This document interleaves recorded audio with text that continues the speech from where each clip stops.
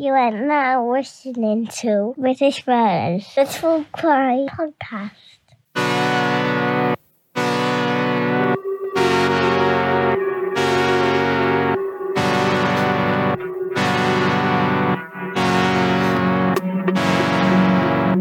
Hello everyone and welcome to British Murders, the podcast that focuses exclusively on British murder cases and serial killers. I'm your host Stuart Blues and this is part 1 of my 2-part end of season 8 special focusing on Fred and Rose West. Before we get into it, as always, let's break the ice. The show's first opening icebreaker segment is this. True facts that sound like bullshit. Did you know the Western lowland gorilla's scientific name is gorilla? Made me chuckle for some reason. And now it's time for the show's final opening icebreaker segment. It sounds like this. Random quote of the day. Crocodiles are easy. They try to kill and eat you. People are harder. Sometimes they pretend to be your friend first. Was said by legendary Steve Irwin. This week's case was suggested by listeners Hannah Roberts, Lily Johansson and Louise. We're in a few locations for this story, but the main one is the town of Gloucester in Gloucestershire. Here are 5 quickfire facts about Gloucester. Number 1.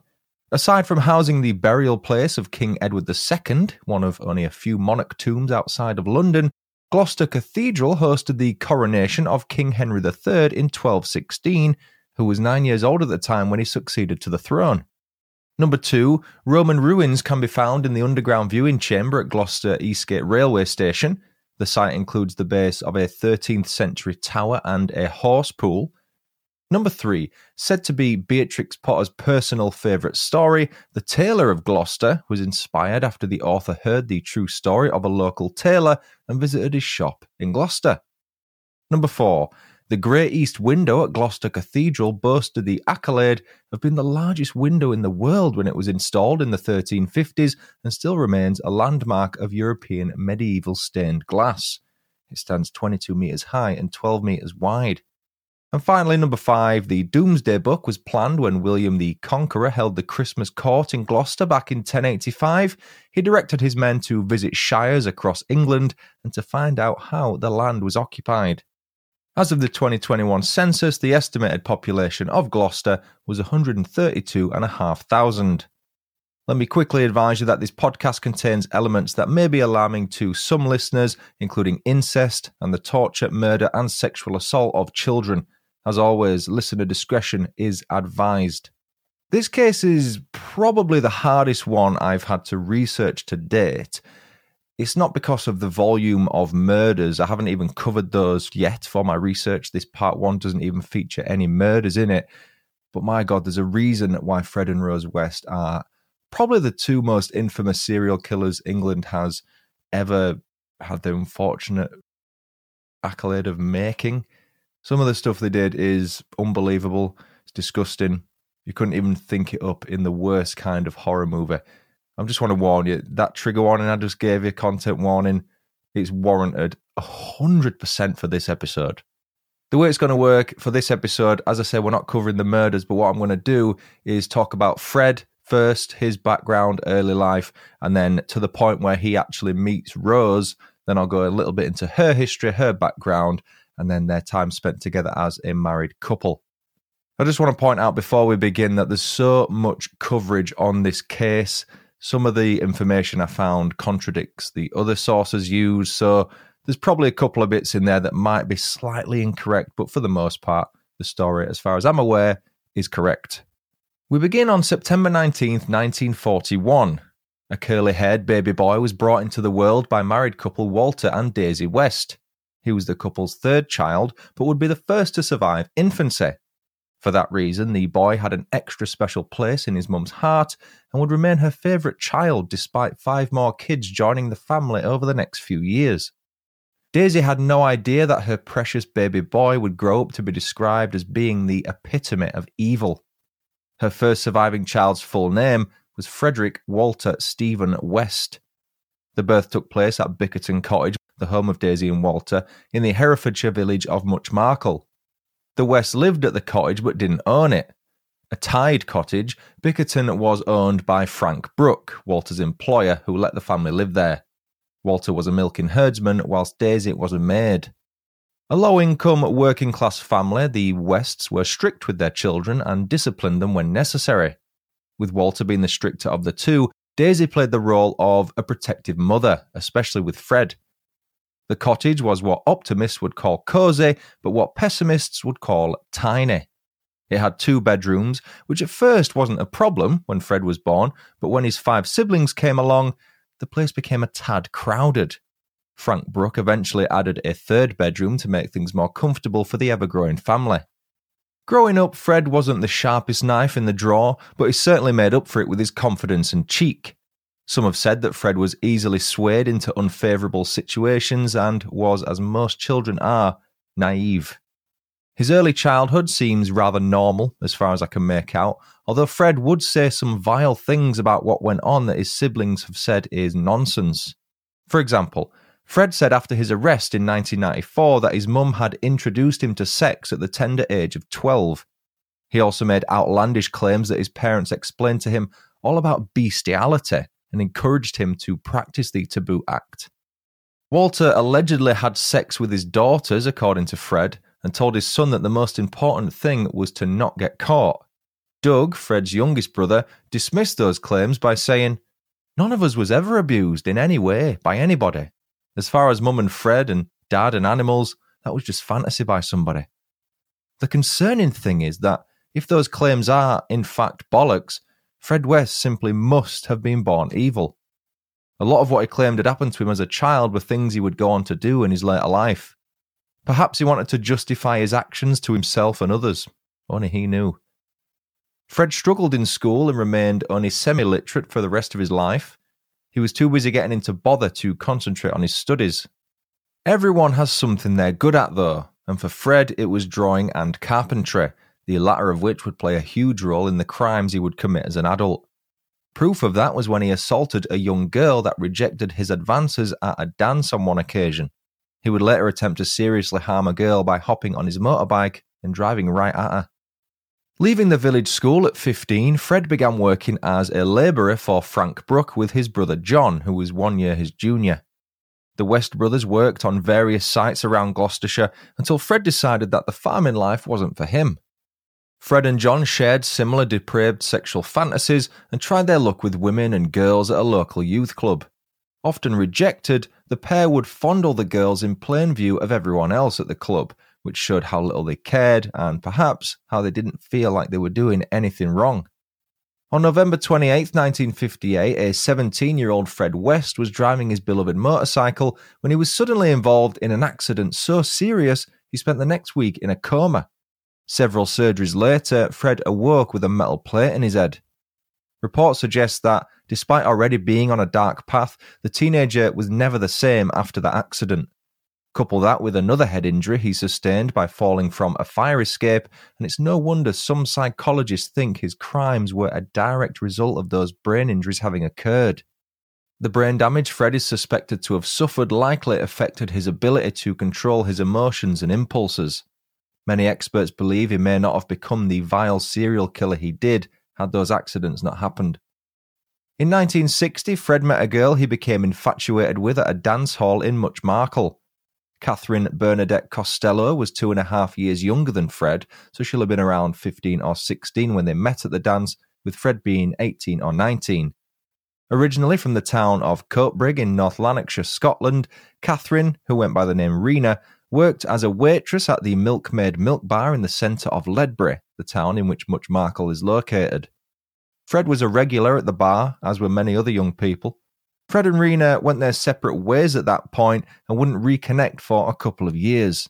Before they did, Fred saw himself in trouble with the police in June 1961 after his younger sister Kitty told her mum that Fred had raped her on several occasions. Kitty was 13 at the time, 7 years Fred's junior, and worse still, her older brother had got her pregnant. Fred was banished from the cottage and moved in with his Aunt Violet. 5 months after Kitty bravely opened up about what had been going on, Fred was tried at Herefordshire Assizes. His mum, Daisy, was ready and willing to defend her favourite child, but it wouldn't matter, as Kitty was too traumatised and no doubt scared to testify against her brother. Getting away with a rape charge, Fred was instead found guilty of child molestation. Further sexual advances on other minors occurred after this, with Fred reportedly saying on one occasion when questioned, "Doesn't everybody do it?" No, Fred, everybody doesn't do it. Fred's crimes also consisted of petty theft from his various employers on construction sites throughout the county. He briefly moved back home in 1962 before reconnecting with Rena and starting a romantic relationship with her. The pair eloped on November 17, 1962 at Ledbury Registry Office and moved north of the border to Rena's hometown of Coatbridge a couple of weeks later. One thing I haven't mentioned is that when Fred and Rena reconnected, Rena was pregnant by another man. When they married in November 1962, Rena was around 6 months pregnant. The father was supposedly a Pakistani bus driver, and concerns over Rena's family's reaction once they discovered her baby was mixed race was enough of a reason for them to flee Coatbridge. Like a new husband, Rena had had her fair share of interactions with the police, but not to the extent that Fred had. Rena's charges were for things such as burglary and sex work. The couple's first home was a flat on Hospital Street, but they moved around a fair bit whilst up in Scotland. Moving 10 miles east to the city of Glasgow, Fred and Rena lived first at a flat on Savoy Street in Glasgow's Bridgeton neighbourhood before relocating to McClellan Street in Glasgow's Kinning Park. One of the first things Fred did once in Glasgow was to rent an allotment plot. He told the committee that he planned to grow some potatoes and cabbages and would regularly be seen turning over the soil, but others weren't convinced. A fellow allotment user named John McLachlan had the following to say about Fred West's allotment plot. West had a piece of ground which was always well dug, but which he never put any plants in. I asked him several times why he did not use that bit for potatoes, and he always said he was keeping it for special purposes.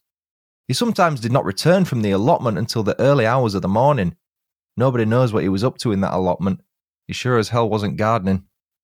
For work, Fred earned money as a Mr. Whippy ice cream man. Driving around in a van whose sole purpose was to give sweets to children will have been, to Fred, the idea of a dream job. He was well known in the local communities as Fred the Ice Cream Man, but a later incident involving his Mr. Whippy van would force him to leave the country. I'll come back to that point shortly. Rena seems to have worked at a Glasgow abattoir at that point, with one of her former colleagues recalling how often Fred seemed to be there despite not being employed by the company that ran it.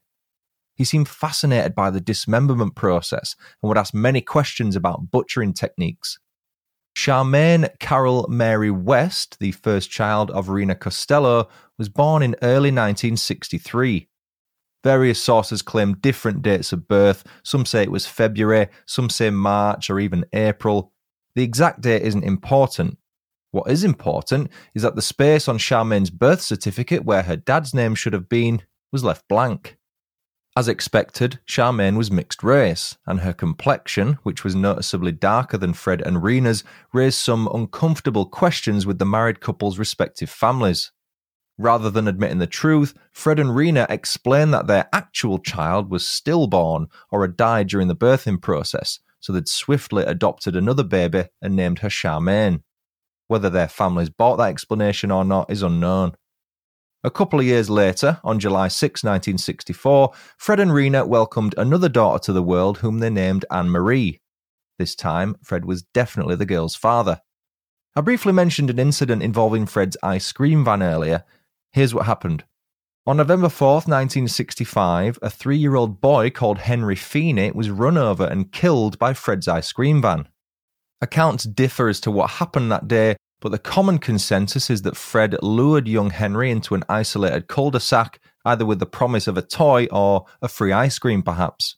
Once lured into the street, something happened that led to Fred quickly entering the van and reversing over the child. Some suspect that Henry may have seen something incriminating, so Fred killed him to keep him quiet. Many believe that Henry Feeney was Fred West's first murder victim, but if that's true, it will always be unofficial, as the police exonerated him of any involvement. The locals were far less forgiving and essentially forced Fred and his family to leave the city for his own safety. After being chased by several knife-wielding mobs, the family moved back to Gloucester in around December 1965. Fred was lucky to survive the backlash of the community after killing Henry, as one gang leader said he planned to cut off Fred's head should he be caught. Before making the move back down south, the family met a 16-year-old named Anne McFall, who would join the family as the children's nanny. Rena seems to have remained in Scotland when Fred and Anne moved to Gloucester with the kids, which gave Fred plenty of time to make advances on Anne, with the pair ultimately becoming lovers whilst Rena was away. Not settling on a fixed abode, the West family moved around Gloucester by staying at various caravan parks. Such parks included Timberland Caravan Park in Bishop's Cleeve, Willows Caravan Site at Sandhurst, and Lake House Caravan Site at Bishop's Cleeve. Fred then pursued his slaughterhouse obsession and secured a job at one in Gloucester for a while. Continuing his luck with vulnerable women, Fred was thought to have been involved in up to 10 separate incidents of assault and sexual assault from late 1965 to early 1966, but he was not charged with anything. Rena moved back to Gloucester in around February 1966, which made the already crowded caravans almost unlivable. Both Rena and Anne were subjected to frequent beatings by Fred, whose violent mood swings could be brought on by the most meaningless of things. Charmaine was also regularly beaten and sexually assaulted by her stepdad from a very young age. The story will continue after these quick messages. And now, back to the story. Over the next year, the children were taken in by social services before being placed back in their parents' care, and eventually, in November 1966, the family and Anne moved to Watersmead Caravan Site in the village of Brockworth. It was around that month that Anne became pregnant with Fred's child. Wanting to keep the child and begin a new life with Fred, Anne urged him to leave Rena and move away with her. That's the last time Anne will be mentioned in this episode. I'll discuss her story more in part 2 next week. It's now time for me to introduce the second villain of this story. Rosemary Pauline Letts was born on November 29, 1953 in the town of Northam in Devon. Rosa's mum, who, like Fred's, was called Daisy, had a difficult time with the pregnancy. She suffered from severe antenatal depression and was subjected to electroconvulsive therapy as a result. We must remember that back in the 50s, mental health knowledge and awareness were nothing like they are now, so using such a procedure will no doubt have been a regular occurrence. The fact Daisy was pregnant was by the by. Such procedures send an electric current through your brain, which essentially causes you to have a seizure. The aim of the treatment is to relieve the symptoms of mental health problems such as depression. Experts are convinced that the treatment had a major effect on Rosa's development whilst in the womb and, like Fred with his head injuries, caused a change in her mental faculties. Rose would grow up with a hair-trigger temper and outbursts that were violent beyond comprehension. She was also emotionally withdrawn and lacked empathy. Her dad, William, known as Bill, also had mental health issues. He was a former serviceman who quit his military career to look after the kids at home. A diagnosed schizophrenic, Bill is said to have sexually abused Rose from a young age. His motto was, "I made you, so I can do what I like with you." As a kid, Rose was quiet, so Bill knew she would keep her mouth shut regarding his assaults. Unusual behaviour from Rose included her banging her head against her cot repeatedly and aggressively rocking from side to side on occasion. Bill also saved some of his violence for his wife and the other 6 children they had. Performing poorly in school, again like Fred, Rose struggled to get to grips with the school's rules. Likely as a result of her being abused, Rose was sexually promiscuous and often preferred to seek the attention of much older men. Another reason for that is that Bill said she was not allowed to date anyone her own age. Rose would frequently walk around the house with no clothes on throughout her teenage years and would sometimes molest her younger brother while they lay in bed. Honestly, the similarities between Fred and Rose are shocking. After moving to Bishop's Cleeve in around 1964, Daisy eventually grew tired of being her husband's punching bag and moved out of the house in the 60s and took Rose with her, but Rose moved back in with her dad shortly after. Not long after Rosa's 15th birthday, so we're talking late 1968 or early 1969, she was waiting at a bus stop in Cheltenham one day when an older man approached her and struck up a conversation. The man in question was 27-year-old Fred West. Rose rejected Fred at first, as she was put off by his unkempt appearance, but if Fred was anything, he was persistent. He continued to meet Rose at the bus stop over the next few days and often rode the bus with her, all the while using his charm to win her over. Eventually, they started having an affair. Fred was still married to Rena at the time. Rose was working at a local bakery when she met Fred, but before long he'd offered her a job as his kid's nanny, a job he'd offer many girls over the next few years. Rose took the job, much to the dismay of her father. Bill hated Fred at first, and his anger led to Rose being forced to attend a home for problematic teens in Cheltenham in the autumn of 1969, but within a few months, she'd be living with Fred and the kids. Before then, in October 1969, Rena walked away from her relationship with Fred West. She would often return to check up on the welfare of Charmaine and Anne-Marie, but the beatings and sexual assault she received at Fred's hands were too much to bear. The kids were subsequently taken away once more by social services, but Rena briefly moved back to Gloucester until they were returned back into their care. Within a few days of getting their kids back, Rena moved back to Scotland. What exactly happened to her after that is subject to much speculation, but as with Anne McFall, I'll discuss the rest of Rena's story in part 2. By January 1970, Rose was pregnant with Fred's child, so they moved to a flat at 25 Midland Road in Gloucester that summer. Charmaine and Rose despised each other, with the former suffering greatly at the hands of the latter. Charmaine's rebellious nature combined with Rose's violent and aggressive mood swings likely made for a highly toxic and dangerous environment. On October 17, 1970, Fred and Rose welcomed their first child to the world, a daughter they named Heather Ann West. Fred only had a couple of months to spend with his youngest daughter, as in December of that year, he was handed a 10-month jail sentence for petty theft. The abuse the children were subjected to by Rose only increased when Fred got sent down. Rose was emotionally immature and had to now care for 3 children, 2 of whom weren't hers, at the age of 17. One of Charmaine's friends from back then recalled finding the 7-year-old stood naked on a chair one time with her hands tied behind her back and a gag in her mouth. Fred was released from prison on June 24, 1971, and the first thing Rose tasked him with is something I'm going to discuss in more detail next week. All I'll say for now is that it involves Charmaine. At the beginning of 1972, on January 29th, Fred and Rose secretly married at Gloucester Register Office. The pair, who were by that point 18 and 30 respectively, were expecting their second child at the time, with Rose being around 4 months pregnant. The baby girl was born on June 1st, 1972, and she was named Mae June West. At some point in 1972, it was either whilst Rose was pregnant or shortly after she gave birth, the family moved from 25 Midland Road to 25 Cromwell Street. The property would later become known as Fred and Rose's House of Horrors and would later be demolished on the back of the atrocities that occurred there. The house on Cromwell Street was a decent size, so to earn extra income, the West rented out some of its rooms to lodgers. There was an extraordinarily heavy amount of footfall, as by that point, Rose was earning income as a sex worker for men that Fred would bring home.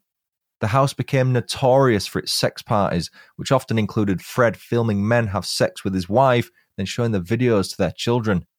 The upstairs area was converted into a sort of red light district. The kids knew that if the red light was on up there, they mustn't go up. The men would either be work colleagues of Fred's who he'd brought home, lodgers staying at the house, or men who had responded to Fred's adverts offering Rose's services in a local contact magazine. Rose often boasted to her clients that no man or woman could entirely please her, which excited Fred even more. If that isn't shocking enough, I felt sick when I read that Bill Letts, Rose's dad, would even pop round to have sex with his daughter. This happened only a few days after Rose had given birth to Mae. Jane Hamer, a former lodger at 25 Cromwell Street, explained to Sir Trevor MacDonald in a documentary about Fred and Rose that she ended her tenancy after hearing a child screaming in the middle of the night. Jane said, "I heard screaming in the middle of the night. 'Stop it, Daddy! Stop it, Daddy!' And it sounded like one of the children. That was my reason for leaving. I thought I was next." Regarding her landlords, Jane explained that Fred was the more approachable of the two, as Rose was rather domineering and rude. In reference to the property's basement, Jane said, "Fred West took me to and showed me the cellar. There was a little bed there and I thought it was for the children. I found out years later it wasn't." The cellar was, in fact, a sex dungeon and torture chamber where the Wests would rape, torture and murder several young girls. There are haunting images of the basement online if you're interested in seeing what it looked like. One of the first people to be assaulted by Fred and Rose in the basement was Anne-Marie, Fred's first biological child, whose mum was Rena Costello. Anne-Marie was raped by her father in the basement whilst Rose held her down. That incident wasn't isolated. It happened over and over again. A few years later, Anne-Marie would be forced into sex work with Fred telling the men involved that she was 16. She was actually 13. May, meanwhile, was forced to work as Rose's secretary in charge of taking bookings and collecting money from her clients. May didn't escape her father's advances, though. Both she and Heather were regularly molested by Fred. He would say to them that it was his right as a father to take his daughters' virginities. He called it breaking them in. Only right and proper it is, he'd say. My old man did the same to my sisters. You see, I made you. You're my flesh and blood. It's only right I get to see what I made. The house was a complete mess by this point. Sex toys were scattered everywhere. Used condoms were allegedly kept inside storage jars all over the place. May said in her tell-all book that men had walked past her room while she was trying to do her own work and asked if she was available. Mae West, who has since changed her name, released her book in 2018, and it's honestly one of the toughest reads I've ever come across. The content is incredibly disturbing, but if you want to know more about this case, I'd start there. It's called Love as Always, Mum, the true and terrible story of surviving a childhood with Fred and Rose West. By late 1972, around the Halloween period, Fred and Rose picked up a 17-year-old girl named Caroline Owens who was walking alone down an isolated country road after meeting a boy she was seeing in Tewkesbury. Telling the stranger she'd run away from home, they gave her a lift back to Cromwell Street and offered her a job as their nanny. She'd be able to live at the house with them, so at the very least she'd have a roof over her head. Caroline accepted the role, but would question as to why so many strange men were wandering around the house at all times. "I'm a masseuse," would be Rose's response. Before long, the couple made some sexual advances towards Caroline. In one terrifying conversation, Fred told Caroline that if she ever needed an abortion, he had the necessary tools and skill set to carry one out. He'd done plenty before, he said, trying to reassure her, but the conversation took a turn when Fred followed that up by saying that the people he performed the procedures on usually offered him sex in return. Caroline would run away from Cromwell Street, but a few days later was found again walking on the same country road by Fred and Rose. Apologising, they invited the teenager back to Cromwell Street for a brew. Once there, Caroline was almost immediately subjected to a series of brutal sexual assaults. I'm not going to go into detail as to what happened to Caroline, but it all took place in the basement. Incredibly, the couple let Caroline go after she promised not to tell anyone about what they'd done to her, but the first thing she did once she'd escaped was inform the police. As with Kitty, Fred's 13-year-old sister, Caroline was too ashamed to give evidence against Fred and Rose, so they were only charged with indecent assault in the end and received a £50 fine each. Caroline's escape was a turning point. Fred and Rose realised that they could no longer leave any of their victims alive for fear of being reported to the police. They would go through a cycle of finding young babysitters, bringing them back to Cromwell Street and committing atrocious acts of violence and sexual assault. A quick note on the basement. It was also the place where Heather, May and Stephen, who was born in August 1973, slept. In May's book, she goes into detail about what it was like down there. Their toilet was a bucket placed in the corner of the room. If they needed to use it during the night, they'd have to do so in darkness, as Rose would unscrew the light bulb after tucking them all tightly in their respective beds. She did this to prevent them from being able to turn the light on and get up to mischief, as she put it. There were no bedtime stories or goodnight kisses in those children's lives. May also has a chapter in her book called Uncle John. John, if you remember, was Fred's younger brother. In 1977, when she was just 5 years old, May was raped by her Uncle John one evening when Fred and Rose had gone out and left the kids in his care. May said of the encounter, "It didn't last long. I know it must have hurt, probably hurt a lot, but I have blocked the memory of the pain out. I'm sure I must have bled, although I can't remember that either." Anne-Marie would later reveal to May that she too had been sexually abused by John and advised her to watch out for him. John would go on to take his own life by hanging himself in 1996, the day after May testified against him in court. In late 1978, Fred, Rose and the kids visited Butlin's Barry Island seaside resort as they did every year.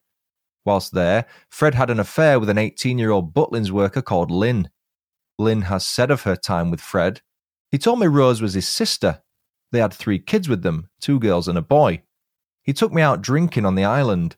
We got drunk and had sex in his chalet when Rose wasn't there. He stayed in Barry for a fortnight and we had a fling for 10 or 12 days of his holiday." 9 months later, in July 1979, Lynn gave birth to a son whom she called Dean. He would grow up having no idea that his biological father was Fred West, and only found out shortly after the serial killer's crimes came to light in 1994. Rose went on to have even more children. Louise and Barry were Fred's, but Tara, Rosemary Jr. and Lucy Anna were the children of some of Rose's clients. Some sources claim each child has the same father, whereas others claim they all have different fathers. The children who weren't Fred's biological children would go on to explain that they weren't subjected to abuse like his natural kids were. It goes back to Fred's belief about it being his right to do what he wanted with his own kids, but not with someone else's. That logic is flawed, though, given the abuse he subjected to Charmaine and the fact that he likely intentionally killed Henry. In 1979, May recalled Rose strangling Stephen to the point where May was concerned he might die. He had refused to get down from the kitchen counter, as most 6-year-olds do, and she'd laid hands on him after throwing a dish at his head. May was once attacked with a knife by her mum, whilst Tara was also beaten after throwing some food on the floor while sat in her high chair. May has stated that she finds it hard to cry even now due to there being a strict no crying rule at Cromwell Street. Crying led to being beaten, so all emotion was kept in check. Barry recalled an incident involving Heather in which Rose stamped on her daughter's head, leaving her unconscious. Speaking of Barry, he was taken into care when he was young and suffered many psychiatric problems as a result of what he experienced at Cromwell Street. He spiralled into drug addiction and was sadly found dead in 2020 at a hostel in Maidstone, Kent, after taking a suspected drug overdose. Stephen West would go on to be jailed in January 2002 for having sex with a 14-year-old girl, a crime for which he received a 9-month sentence. Stephen said the sex was consensual and that the two were in a relationship. Heather West disappeared in 1987, and whenever the other kids misbehaved or refused his sexual advances, Fred would threaten them by saying they would wind up under the patio, just like their sister. And that concludes part 1 of the story of British serial killer couple Fred and Rose West. Thanks again Hannah Roberts, Lily Johansson and Louise for suggesting that case. I've got 7 new reviews to read this week. Sue Green left a 5-star review on BritishMurders.com titled G'day from Australia. It reads, "Originally from Liverpool, UK and now living in Perth, Australia. Mum and I listen to Stuart while we are sewing. Mum, who is 87, won't listen to any others. She'll only listen to Stuart as she loves his accent and little snide comments and always says cheerio before Stuart does. Keep up the good work, honey." Liv left a 5-star review on BritishMurders.com titled Amazing. It reads, "I love this podcast and it is my favourite over all the other true crime podcasts. I like the others too, obviously, but yours makes me relax during the day." Ross M left a 5-star review on BritishMurders.com titled A Great Listen. It reads, "Stuart does a great job of keeping some horrendous events light and informative. Keeps me wanting more. Check out the Deadly Butler, Archibald Hall." I've added that case to my spreadsheet for you, Ross. Titchener's Wound left a 5-star review on Apple Podcasts titled Where Has This Been? It reads, "Cannot believe I've only just found this podcast. Absolutely love it. The delivery is spot on and episodes not overly dramatic and a good length. Can't wait to work my way through the back catalogue." Cassandra H left a 5-star review on BritishMurders.com titled Excellence.